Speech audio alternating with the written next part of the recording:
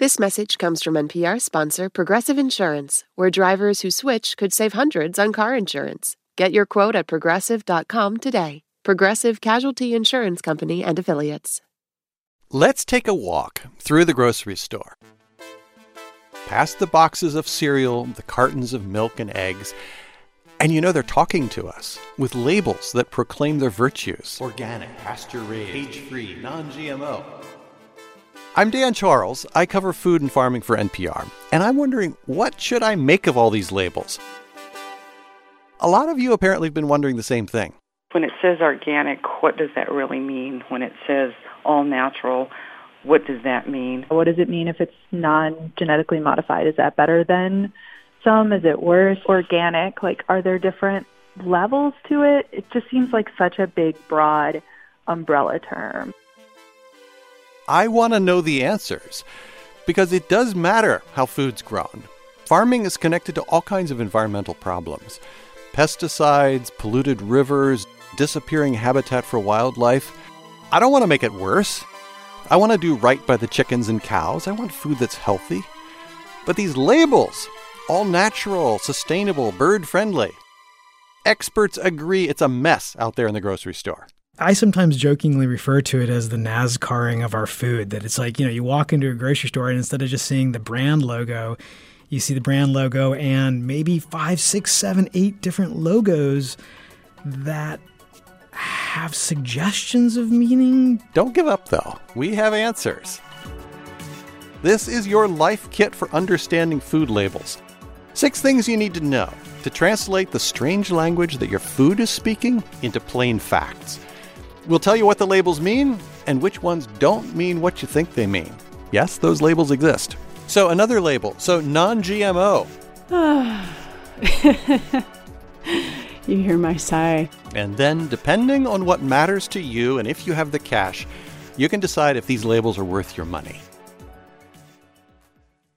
Support for NPR and the following message come from our sponsor, Whole Foods Market. Host a celebratory brunch for less with 365 by Whole Foods Market, featuring wallet-happy finds like cold smoked Atlantic salmon, mini quiches, organic everything bagels, and more. Plus, visit the floral department and jazz up your table with a beautiful bouquet of big, bright, sourced-for-good flowers. When the brunch has to be perfect and delicious, go to your local Whole Foods Market. This message comes from NPR sponsor Capella University. Sometimes it takes a different approach to unlock your true potential. Capella University's game-changing FlexPath learning format is designed to help you learn relevant skills at your own pace, so you can earn your degree on your terms and apply what you learn right away. Imagine your future differently at capella.edu. This message comes from NPR sponsor Progressive Insurance, where drivers who switch could save hundreds on car insurance. Get your quote at Progressive.com today. Progressive Casualty Insurance Company and Affiliates. We found some people who know firsthand what these labels mean. And by the way, we're not talking nutrition labels. We're talking ethical labels, eco-labels. First, we talked to Rebecca Thistlethwaite. You can call me Rebecca. She manages a program at Oregon State University called the Niche Meat Processor Assistance Network. Basically, she works with young farmers, especially ones raising cattle or chickens, helps them figure out how to make a living at it. Sometimes that involves getting a certification so they can get one of those special eco-labels on their products. She's been a farmer herself. In fact, a couple of decades ago, there was a moment on a vegetable farm in Idaho that totally changed her life. It was freezing cold. They were digging carrots. Up until that point in my life, I was probably 23, 22 at that point. I'd never nourished another human being. And having that kind of power to actually feed people and nourish them with high-quality food, there was no looking back for me. I just thought that was what I had to do for the rest of my life. Another expert we're talking to, Matthew Dillon. He grew up on a farm in Nebraska. We raised cattle, and I sold sweet corn and tomatoes door to door as a kid. Now he works for the company Cliff Bar. He's the company's agricultural expert, still in Nebraska. I'm running the Omaha headquarters here. Whoa, impressive. Well, it's a headquarters of one, me. By the way, his first experience with organic carrots back in high school was not so inspiring. I thought, why are people paying for these hairy, kind of scabby-looking carrots? Like, These are nowhere near the quality of the produce that we grow on our little conventional farm. Because this is back in 1981, and I think organic back in the early days had a real quality problem. He took a fresh look at organic farming years later and changed his mind. For one thing, organic food's gotten better. But there's another reason, and it's connected to the very first thing you need to know about food labels. Our first takeaway. You want to look for labels you can trust. When you're looking at labels, there's three things to ask. Is there really a clearly defined, tangible value, something specific? Is the label and the verification transparent? Can they get information behind the label? And then, are the standards and rules actually enforced? Matthew says one label that meets those requirements is organic. By the way, we want to say up front, we know there's a price tag for organic. There is for a lot of labels that we're talking about in this episode. Maybe those things don't fit your budget. That's fine. We're not telling you what food you should buy. We're here to help you understand what you'd be paying for. So, I've got an organic tomato here. What makes it organic? So what makes a food organic is that the farmers, the processors, the manufacturers all comply with U.S. Department of Agriculture organic standards. It is a massive set of rules. Doesn't allow synthetic fertilizer, doesn't allow the vast majority of pesticides and herbicides, doesn't allow genetic engineering. So organic farmers use composted animal manure as fertilizer instead of nitrogen from a factory. They rotate their crops more often.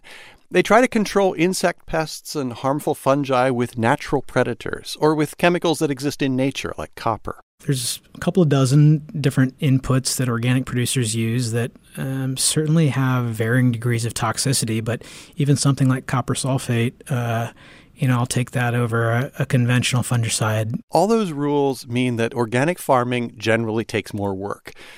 And an organic field typically produces a little less food. Are there any foods that basically nobody even tries to grow organically?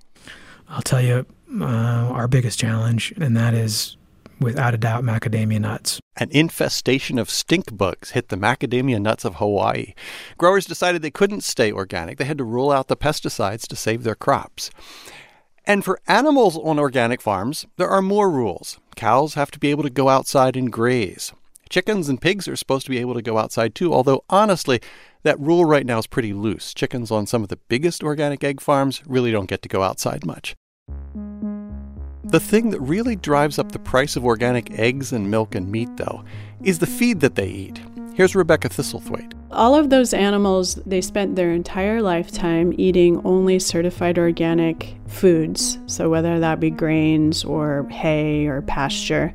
So everything they consumed. And then in the case of the four-legged species, their mothers, when they were gestating, actually had to be fed organically as well. This organic feed can be twice as expensive as regular feed. A lot of it's even imported from China and Latin America. But Matthew Dillon says the point is you can be pretty sure that organic farmers followed all these rules. These practices and standards are actually backed and enforced by a law that actually has teeth, that actually requires people to follow the rules or face consequences that can be both fiscal and even can include jail time. So, second takeaway. The organic label has a clear meaning and the rules are enforced. There have been some cases of counterfeit organic food, but the USDA is trying to crack down on them. As for whether those rules actually make a difference in the world, there are some environmental benefits to organic food. Farming this way means fewer toxic and polluting chemicals. It's safer for farm workers. But there are some trade-offs. In organic production, it takes more land to produce the same amount of food. Now, is the food actually better for you? I think it's the wrong motivation in purchasing organic food. And I think it's one of the things the organic community has done a bad job of, is that they have sold the proposition of eat this because it's healthier for you and your family to avoid these pesticides. And while there may be some data that shows that there's some benefit, that's not what really is important to me. What's important to me is how does it impact those farm workers? How does it impact rural communities? What's the downstream impact on the people drinking water downstream from high-intensive agricultural production? Matthew says that's where the real impact is. And for him, that's important enough. So another label. So non-GMO. I'm going to say offhand that is probably my least favorite label. Quick explanation. GMO means genetically modified organism. A handful of very widely grown crops like corn, soybeans, and sugar beets have been genetically modified. New genes have been inserted in the laboratory. Most of these new genes make the crops easier to grow. The modified crops can tolerate herbicides that farmers use. The government's always said they're perfectly safe, but they're still controversial. Some consumers say we just don't trust the companies behind those GMOs. So non-GMO means this food is not made from those genetically modified crops. There's a whole system set up to verify those claims. But Rebecca and Matthew say the label's being used in misleading ways. It drives them crazy when they see it on things like mangoes and asparagus and cashews. There is no genetically engineered version of these crops, and yet food manufacturers are still putting that label on it. And they're doing it to differentiate themselves, even though their product is exactly the same as everything else on the shelf. It's primarily a market-driven label that big industry really loves. Food companies love the label, apparently, because a lot of consumers think non-GMO means less pesticide spraying, a little bit like organic. But that's not what it means. So it creates a lot of confusion because if I'm a consumer and I walk into a natural food store and I see non-GMO strawberries that are $5 for a clamshell and the organic ones are $7.50, and I've got to watch my pocketbook, I'm going to buy those non-GMO ones because I think that means they weren't sprayed with X, Y, and Z, because that's what the marketing machine has said. So you're saying basically non-GMO is conventional agriculture? It is. I mean, I grew up on a non-GMO farm and we sprayed all kinds of, we used atrazine, for example. It's not changing the world. It's not keeping toxins or chemicals out of our environment because non-GMO crops are still grown with synthetic pesticides and synthetic fertilizers and growth hormones and etc. So you would not advise anybody to pay extra for non-GMO? No, I would not. This is takeaway number 4. You can look for the non-GMO label if you just care about avoiding genetically engineered ingredients, but you're not doing much for the environment or for anybody's health. Now let's steer our grocery cart down the milk and egg aisle in the store. Boy, is it full of confusing labels, especially the eggs. Don't worry, we're not going to talk about every single label out there. One I saw on an egg carton recently was hand-gathered, which most eggs are hand-gathered, yes. So, yeah. Fortunately, we have Rebecca here to help. I should say I used to raise 5,000 laying hens on pasture, and it was also certified organic, so I know quite a bit about this. So let's start with cage-free. What does it mean? Cage-free just means the chickens are not in individual cages, but they are typically inside a barn. So they're living on the floor of a barn. There may be some perches in there, but they're packed in pretty tightly. You should not think of hens running around the countryside. No, not at all. Despite the packaging, they are not outside. Free range, I see that sometimes. Okay, so free range, according to the USDA, they are supposed to have some outdoor access. But you could have a large barn with 100,000 hens in it and just have a couple little doors. And, you go visit that kind of farm and there might be 30 hens outside that figured out how to climb out those doors and climb over all the other hens to get out there. So it's just, a shade away from cage-free. So basically it sounds like free range is pretty misleading. I believe so, yeah. And then there's pasture-raised, what Rebecca used to do. That is a whole different deal. Now, if they're actually on pasture and they have access to pasture, that typically means that you're having to rotate your birds around pasture, because if you just leave them in one spot, they'll turn it to dirt. This sounds really hard, actually, what you're describing. Was it hard for you? Oh, we moved our birds every single day. There's different styles of hen houses, but ours were actually on wheels. There was perches inside of them, and then there were ramps that they could go up and down. And we just hooked the trailer up to the back of our pickup truck and drove them to a new spot, and then set up the electric fence around them so that predators couldn't get to them. Yeah. I hope you got a lot of money for your eggs. Well, yes, they were probably the most expensive eggs in California, and I think some of your listeners would keel over if they heard the price that we were charging. Will you tell us? How much was it? Well, and this was, we sold our business in 2010. So this is several years back. We were charging $8 a dozen. You may be asking right now, why would anybody buy such high-priced eggs? There's some evidence you'll get some extra vitamins from pasture-raised eggs because the chickens themselves are foraging, finding good things to eat. But the main reason, Rebecca says, is that the chickens are getting treated better. They're just, they're sort of getting to express their natural behaviors more. So they're living a happier life, I would say. Now, if you want to support this, beware of egg producers who are trying to get those high prices without actually doing the work. Look for the stamp of an organization that checks up on the farmers. It probably would be wise to look for that third-party certification. I think probably the most rigorous standards out there for that are animal welfare approved. This is actually the thing to remember when it comes to labels for a lot of animal products. There's eggs, but also beef or pork or milk. You see plenty of labels that promise better treatment of the animals. In beef, a big one is grass-fed, which means the animals never were confined in a feedlot. There's a certification for that. American Grass-Fed Association does a great job with that. So those two labels, I think, are probably the best for animal products: Animal Welfare Approved and American Grass-Fed Association. In big chain supermarkets, though, you may not find those labels. In that case, Rebecca says she'd go with organic. The organic animal welfare standards aren't perfect, but at least they're enforced. Before we go on, just a few words about seafood. If you want to know which fish are endangered and which ones you can eat with a clear conscience, we have just one tip for you. Check Seafood Watch, which is run by the Monterey Bay Aquarium. They have a website, also an app. They take each kind of fish and give it one of 3 grades: best choice, good alternative, or avoid. One last label to talk about. It's very different from the others. Fair trade. You see it mostly on coffee or chocolate, sometimes on bananas. These are products that come from places where a lot of people are very poor.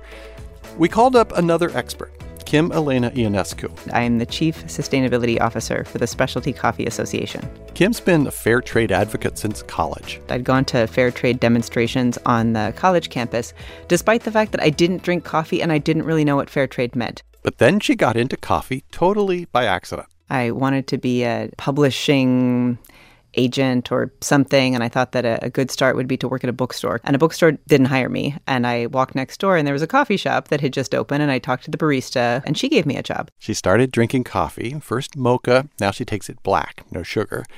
For a while, she was the coffee buyer for Counterculture Coffee in Durham, North Carolina. Traveled the world visiting coffee farms, some that were fair trade certified and some that weren't. What you thought fair trade meant, did it turn out that fair trade actually meant that? I don't remember in college what I thought that it meant. I thought it meant better, and better for people. And I think that in that sense, in many ways, it did turn out to be true. You see, fair trade does a couple of different things. It guarantees a minimum price to coffee producers, and most of the time that's more than the market price. Right now it's 30% more. But there's another part that's just as important, Kim says. For the most part, fair trade products are coming from small farmers who are organized into cooperatives. The smallholder cooperative piece is really important, and it's really different than how a lot of other initiatives work. Some of the extra money, that premium above the market price, goes to the cooperative, and members vote on how to spend it.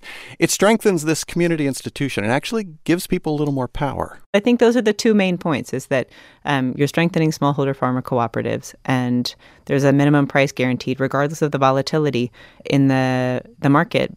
And chances are you're making somebody's life better. I hope so. You don't sound so super convinced. Well, that's where I feel like the marketing piece gets tricky. When we overreach in order to feel good, when we say that fair trade lifts people out of poverty, and then it turns out that after 10 years of participating in a fair trade cooperative, a family's still poor, then the buyer of their coffee might feel like, wait a second, you told me that if I bought this product, it would lift them out of poverty, and it didn't happen. Poverty is so much more complicated than just a price for coffee. I mean, it's possible that that producer has a very small amount of land, and there's no price high enough to make that tiny plot of land a viable economic support system for the family. So you feel like sometimes the labels kind of overpromise? I think that they They certainly did. When people distrust certifications, I think it's partly because they feel like they thought it was going to do more. In fact, we heard something similar from all of our experts, like Rebecca Thistlethwaite. Labels they're like Band-Aids. They're just superficial, kind of feel-good solutions to systemic problems. And this was practically the first thing that Matthew Dillon told us. Labels frustrate me, feeling this responsibility to change the world with our shopping decisions. Our shopping decisions won't change the world, he says, which may seem like a downer.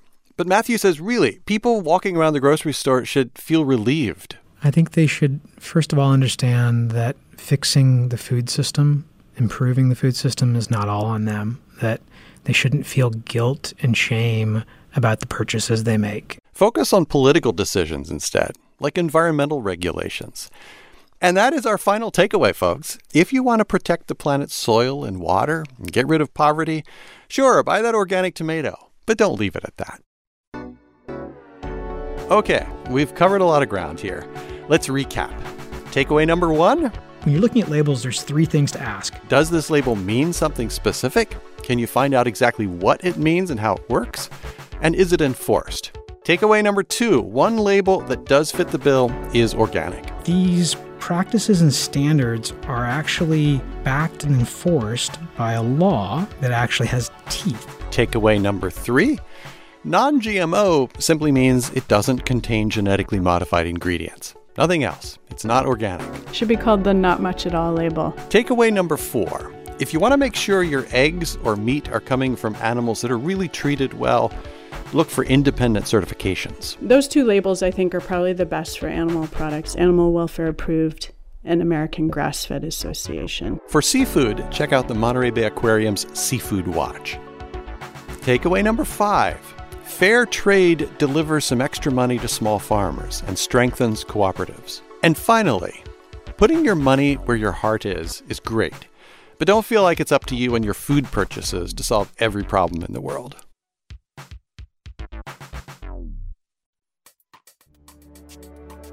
For more NPR Life Kit, check out our other episodes. There's one about how to pay off debt and another one about how to go back to college. You can find those at npr.org/lifekit. And if you love Life Kit and want more, subscribe to our newsletter. Here, as always, is a completely random tip. This one from Life Kit listener Samantha Manis. Okay, here's my cure for the hiccups. Get a full glass of water and then put a paper towel over the entire top of the water glass. And then you drink the entire glass through the paper towel in one go. You might spill a little bit, but you got to drink the whole thing for it to work. If you've got a good tip, leave us a voicemail at 202-216-9823 or email us at lifekit@npr.org. This episode was produced by Sylvie Douglas. Megan Kane is the managing producer. Beth Donovan is the senior editor. Our digital editor is Beck Harlan, and our project coordinator is Claire Schneider. Special thanks to Jen Altschul. I'm Dan Charles. Thanks for listening.